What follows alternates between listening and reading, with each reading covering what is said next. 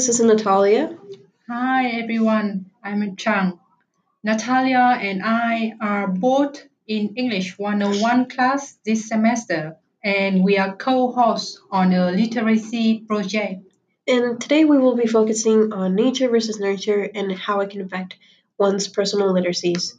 And to give you guys an idea of what I mean by that, I'll start out by sharing a little personal detail about myself. There was a time where I struggled deeply to find my own literacy.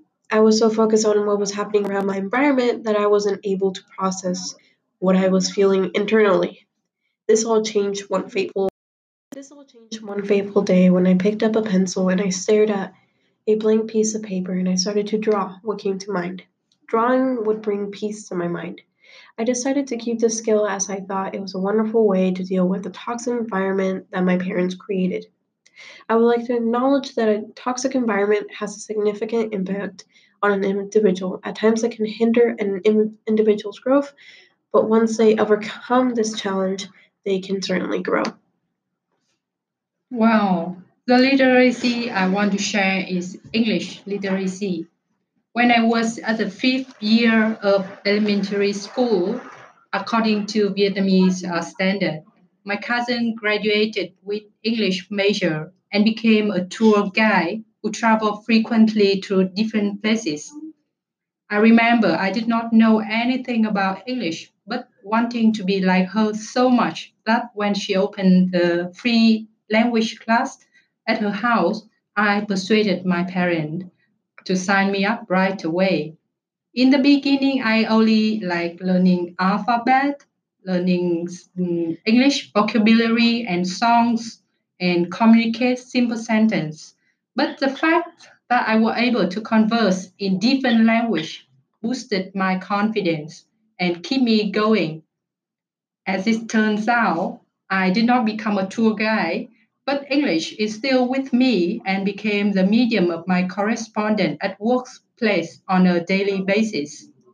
Now, you guys might be wondering why we are telling you all of this and how this might connect to the theory about nature versus nurture and how it affects our literacies. Well, if you think about it, our upbringings, whether they are positive or negative, will affect us. For some, it might take longer to develop a literacy because of their family situation or people they get involved with. A great example of this is how my best friend, who I recently interviewed, and I will be pulling a mini excerpt from the interview where she talks about her upbringing and how she struggled to find a literacy. Never, growing up, I was never really allowed to explore my bounds of musical or art or athletic. My family really never let me do stuff like that. So the only literacy I kind of just grew up knowing was like educational mainly. So I feel happy that your friend has found her literacy in a unique way. Indeed, it's very inspirational, Natalia. Just to add on the point you made earlier, I think the combination of active sponsorship and natural ability could help to expedite the process of acquiring literacy.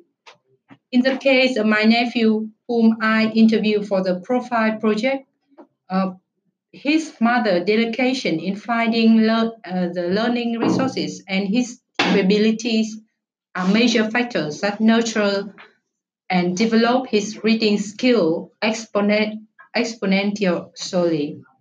Following is an excerpt from my follow-up interview with my sister where she described what she took to find the resources for her son.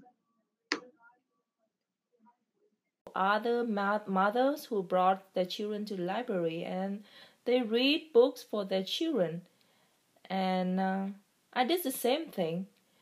And I know that my accent is terrible. I cannot have the American accent.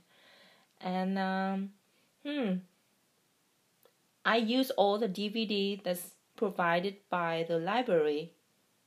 And they Ben saw that at home. But the thing that if other children just see it one time and get tired about that, then see it over and over again until he got it, until he know what is it about. And he's the one who, 2 years old, he speak only a few words. And I said to my husband that, oh, this boy, he just like me, doesn't like book. And back into when he was 1 year old, I read him books, and he's always fell asleep, except for he only like one book. It's called Good Night Moon. We still keep until now. And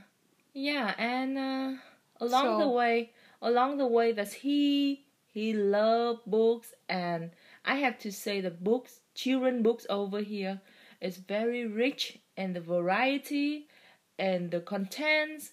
And yeah, I wish that I have those books when I was a child. Thank you. This was beneficial for you guys and that you were able to get something out of this. Same here, and we want to hear from you too. If you have any ideas or views that you want to share, don't hesitate to reach out to us.